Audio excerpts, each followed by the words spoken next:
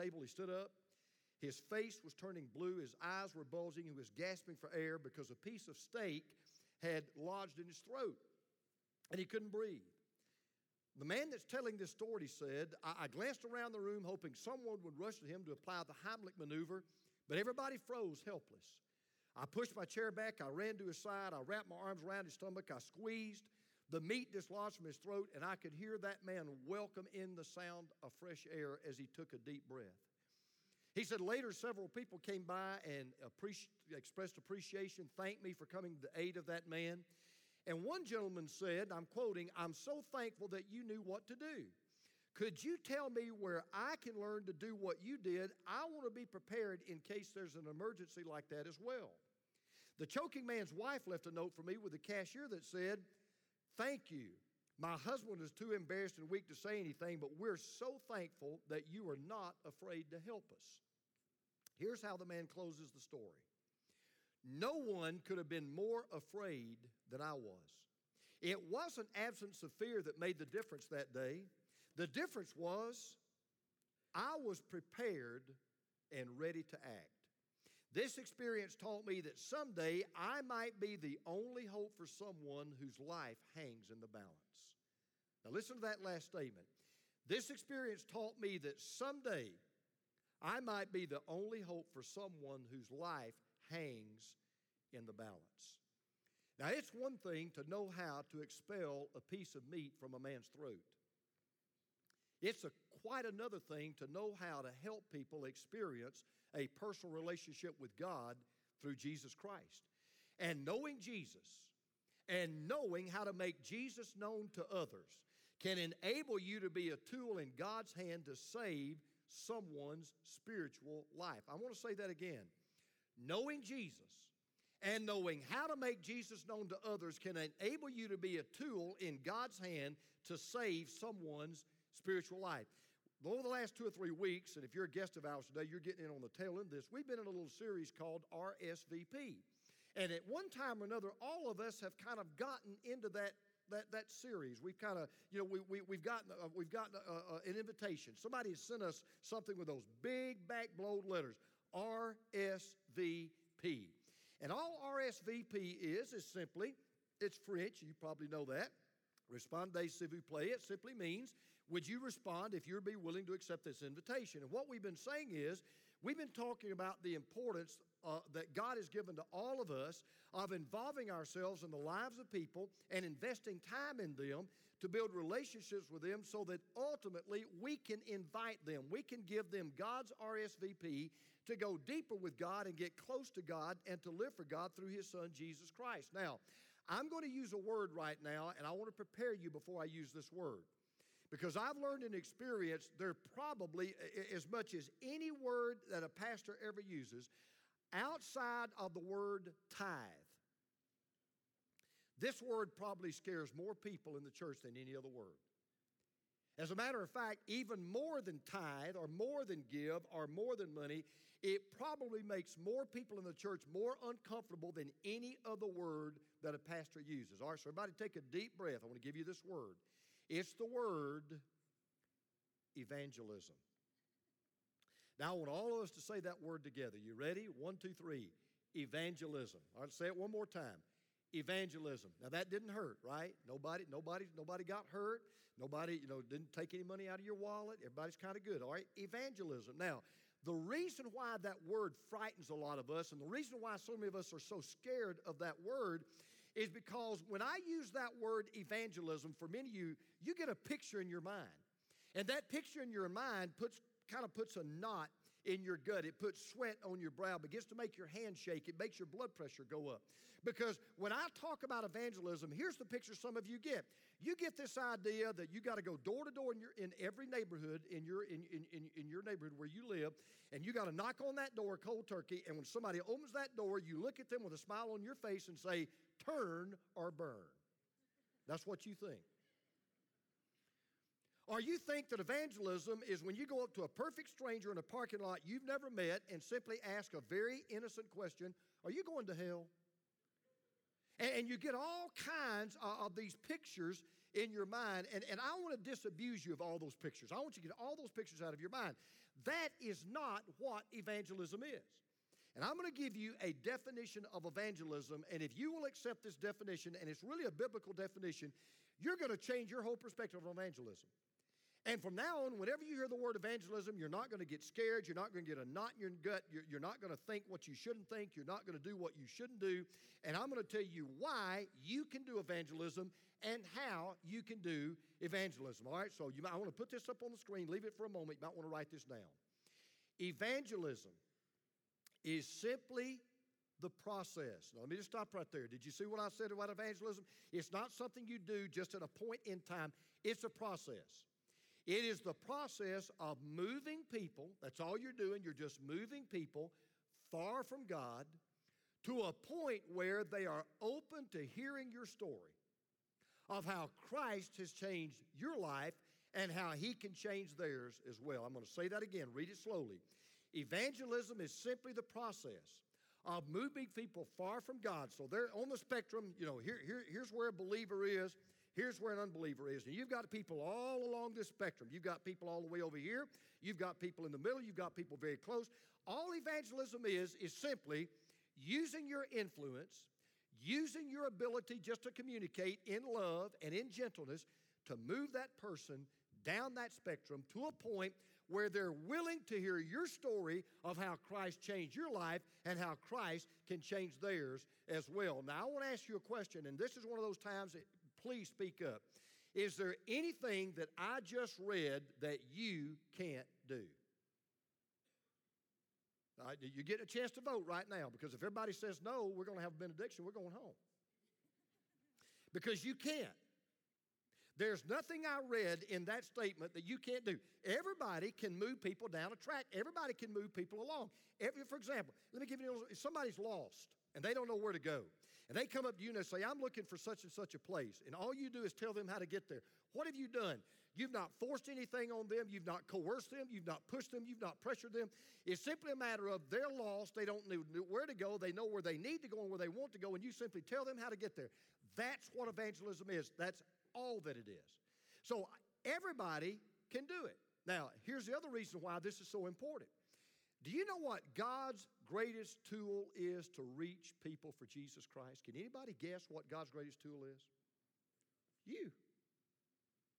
You are God's greatest tool to reach people for Jesus Christ. Buildings don't reach people for Jesus Christ. Locations don't reach people for Jesus Christ. Really, in the grand scheme of things, ultimately, even sermons by themselves do not reach people for Jesus Christ. Ultimately, people reach people for Jesus Christ. As a matter of fact, listen to this. You ready? 85%, almost 9 out of 10, 85% of new believers come to faith in Jesus Christ through either a friend or a member of their family. Say that again. 85% of people who come to faith in Jesus Christ come as a result of the influence either of a friend or a family member. Now, you're sitting there and you're saying, all this sounds good so far. Pastor, I don't have a clue on how to do what you're asking me to do. I don't have a clue on how to move people down the line. I don't have a clue on really how to do this evangelism you're talking about. Well, I've got some good news for you. If you are a true follower of Jesus Christ and you have a personal relationship with Him, you have in your arsenal, you have everywhere you go, the single most powerful tool, the greatest tool, the most effective tool to bring people who are far from God into a relationship with Jesus Christ. And here's what that tool is. That tool is your story. You ready for this? If you really are a follower of Jesus Christ, you have a story. Everybody has a story. Now, here's what I want you to take away from this message. God wants to take you and your story to reach people who are far from God with the hope of bringing them into a personal relationship with Jesus Christ. That's what I want you to take out the door. God wants to take you and your story to reach people who are far from God with the hope of bringing them into a personal relationship with Christ. Every one of you in this room who is a follower of Christ, you claim to know Christ, you claim to have a relationship with Christ, every one of you has a story. And all I'm going to do today is take a passage right out of the Bible and show you a practical example of how to share your story. Because every story, this is the beautiful thing about your story. Your story may not be like my story in the sense of the content of that story, but in terms of the components of that story, every story is exactly the same. Because every story ultimately has the same three components. I'm going to share those with you today. We see it in Acts chapter 26. Now, let me give you the background of the story. Paul is standing before a king by the name of Agrippa. And he takes this incredible opportunity to do one simple thing with King Agrippa. He's going to share the story of how he came to have a relationship with Jesus Christ. And even though, again, every story has the same components, I realize every story will be different. My story will be different from your story. Your story will be different from someone else's. Some people's story are more dramatic, some are less dramatic, some are longer, some are shorter, some have more amazement, some have less amazement, but they all have the same components. And here's what I want you to understand. God uses all kinds of different stories to reach people. So my story doesn't have to sound like yours, and your story doesn't have to sound like mine. All God wants you to do is simply learn how to share your story. So what is in a story, and how do you share that story? I want you to jot down these three things this morning. Ready? First part of your story. Here's step number one. All you need to do is recount your life before Christ. That's all you got to do. What was your life like before you met Jesus Christ? Because there's one thing I know that's true of every one of you in this room who says you're a believer. You say you have a relationship with Jesus Christ. There's one thing I know. I can divide your life chronologically up into two different time zones. BC, AD. All right, now let's see how smart you are this morning. BC means what? Before Christ. AD means what?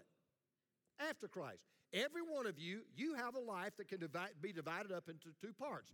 There was a time you didn't know Christ. There was a time you came to know Christ. There was your life before Christ. There was your life after Christ. Now, Paul begins by telling his story to King Agrippa. He simply starts talking BC. All right, King Agrippa, this is my life before Christ. Now, we're in Acts chapter 26, beginning in verse 1. So Agrippa said to Paul, "You have permission to speak for yourself." Then Paul stretched out his hand and made his defense. He said, "I consider myself fortunate that it is before you, King Agrippa. I'm going to make my defense today against all the accusations of the Jews, especially because you are familiar with all the customs and controversies of the Jews. Therefore, I beg you to listen to me patiently. My manner of life from my youth." Let me stop right there. He's going all the way back to his life BC. He's just simply talking about, let me tell you what my life was like before I met Jesus Christ. "My manner of life among my youth, spent from the beginning among my own nation and in Jerusalem, is known by all the Jews. They have known for a long time, if they're willing to testify, that according to the strictest party of our religion, I have lived as a Pharisee." Now, I have to be very honest at this point because I can really relate to Paul's story. I mean, his story really is a lot like mine. Because what Paul is saying is, I want you to know, King Agrippa, before I met Jesus Christ, I was a very religious person. I believed in God. I attended church. I went to Bible school. I went to quote-unquote Sunday school. I knew all about religious traditions and religious rituals. He said, I was a Hebrew by birth. In other words, that means he grew up going to the synagogue, but he said, I wasn't just an ordinary churchgoer. Man, I was a Pharisee. Now, that was a big deal. To put it in today's vernacular, what he was saying was, King Agrippa, before I met Jesus, I didn't just go to church. I led a small group. I sang in the choir. I served on the finance ministry team. I helped to write the bylaws of the church. I was considered a religious leader. I was an ordained deacon. I was a big cog in the synagogue. And he says, I was a part of the upper echelons of religious leadership because to be a Pharisee, you had to be an expert in the Old Testament law. And what he said was, I knew the first 5 books of the Bible, Genesis, Exodus, Leviticus, Numbers, Deuteronomy.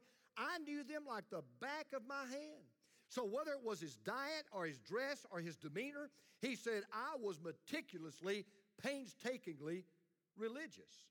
Now, what's really interesting to read, because this kind of relates to where we are in the 21st century, it was his religion that drove him to persecute the Christian church. Listen to verse 9. I myself was convinced that I ought to do many things in opposing the name of Jesus of Nazareth, and I did so in Jerusalem. I not only looked up many of the saints in prison after receiving authority from the chief priest, But when they were put to death, I cast my vote against them. And I punished them often in all the synagogues and tried to make them blaspheme. And in raging fury against them, I persecuted them even to foreign cities. Paul was the star of the #1 television show in Israel, Israel's Most Wanted. I mean, he had made it his full-time mission and passion in life. He said, I am going to hunt down everybody and anybody that believes in Jesus Christ. I'm going to shut down every church I can find. I'm going to water down. I'm going to extinguish this fire called Christianity. It was open season on anybody who was a follower of Jesus Christ, and he hunted them down like dogs. And here's the amazing thing. You ready? He said, I even thought I was doing God's work. I thought I was in the will of God. I thought that's what God wanted me to do. And that just leads me to say something kind of parenthetically. Even though it saddens us, it really should not surprise us that here we are 2,000 years later, and guess what? It's still open season on Christians. It's still open season on the church. There are people in the world today. We've got brothers and sisters around the world today in different countries being hunted down for their faith by people who think they're doing the will of God. They think this is what God's called them to do, to stamp out Christianity. And it should not surprise us that in some ways, the more we love Jesus, the more the world will hate us. That really should not surprise us. Now, there's something even more personal going on here. Paul is a picture of every one of us when we were born into this world. You say, what do you mean? All right, listen carefully. This is important. Paul was not born a believer in Jesus Christ. He had to become a believer in Jesus Christ. Let me tell you where some of you need to perk up your ears and listen. No one is born a Christian. I talk to people so many times, and I'll say something like this. Have you ever come to a place in your life where you know for sure if you were to die today, you'd go to heaven? And they'll say, oh yes, I have. And I'll say, oh, really? And I'll say, okay, so when did you become a believer in Jesus Christ? And I hear this so many times. You know what they'll say? Oh, I've always believed in Jesus Christ. Well, no, not always. Oh, I've always known Jesus. Here's one. I've been a Christian all my life. Now, when somebody tells me they've been a Christian all their life, it makes me think they've never been a Christian. Because nobody's been a Christian all of their life. You're not born a Christian. Jesus said you must be born again to become a Christian. The first birth gets you onto earth or onto earth. The second birth gets you into heaven. It's the first birth that puts you in an earthly family. It's the second birth that puts you into an eternal family. And if you're still not getting my drift, let me go back and tell you something that Jesus said that we kind of don't pay a lot of attention to, but it's a pretty kind of a, get your attention kind of a statement. Jesus was talking to the disciples one time, and here's what he said. Whoever is not with me is against me. Now, here's the cold, hard truth. Everybody in this room was born against Jesus. No, you may not have persecuted Christians. You may not have shut down churches. You may not have ever shown any outward hostility toward believers. You may even sit there and say, wait a minute, I wasn't born against Jesus. Are you kidding me? I grew up going to church. I grew up singing Christmas carols. I grew up celebrating Christmas and Easter. I wasn't born. I was devout. I went to church. Well, Paul had to realize what you need to realize, which is being born into a religious family or raised in a church doesn't make you a follower of Jesus Christ any more than being born in a garage would make you an automobile. Has nothing to do with it. And by the way, you may sit there and you may say, well, Pastor, my testimony is totally different from Paul. I didn't grow up in church. Matter of fact, I grew up in hostility toward the church. I grew up not liking church. You may sit there and you say, man, I grew up an atheist. I came out of unbelief. Or you may be sitting there and saying, man, before I met Christ, I was a drug addict. Or I was hooked on pornography, or I was deep in alcoholism, or I lived in sexual sin. I mean, that may be your testimony, but there's one thing we all had in common before we met Christ, and that is our life was against Him. No, you may not spit on crucifixes, you may not ridicule the church, you may not believe in persecuting Christians, but let me tell you this, listen carefully. If you're sitting here this morning and you've never trusted in Jesus Christ, you have never surrendered your life to Christ. I'm not talking about believing in Him in Jesus with your head. I'm talking about having a personal, real, vibrant relationship with Christ in your heart. You are just as condemned. you are just as lost. You are just as much against Jesus Christ as a Muslim terrorist. You sit there and you say, prove it. John 3:18.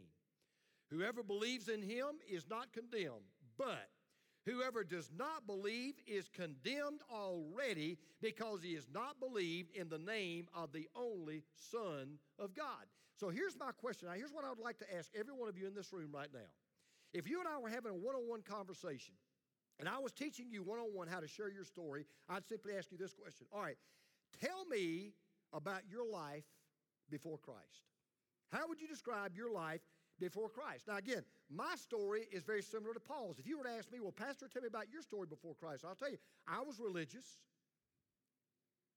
but I was lost.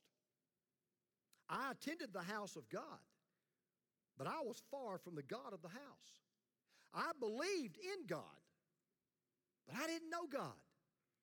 I knew a lot about Jesus, but I did not know Jesus. That was my life before Christ. And you can be religious and lost. You can be irreligious and lost. You can believe in God and be lost. You cannot believe in God and be lost. The question is, what was your life before Christ? That's step one of your story. So you just simply recount your life before Christ. All right, here's step two. You recall how you came to faith in Christ. Step one, you recall your life before Christ. Step two, you recall how you came to faith in Christ. Now, I think you and I would both agree there have been a lot of remarkable conversions in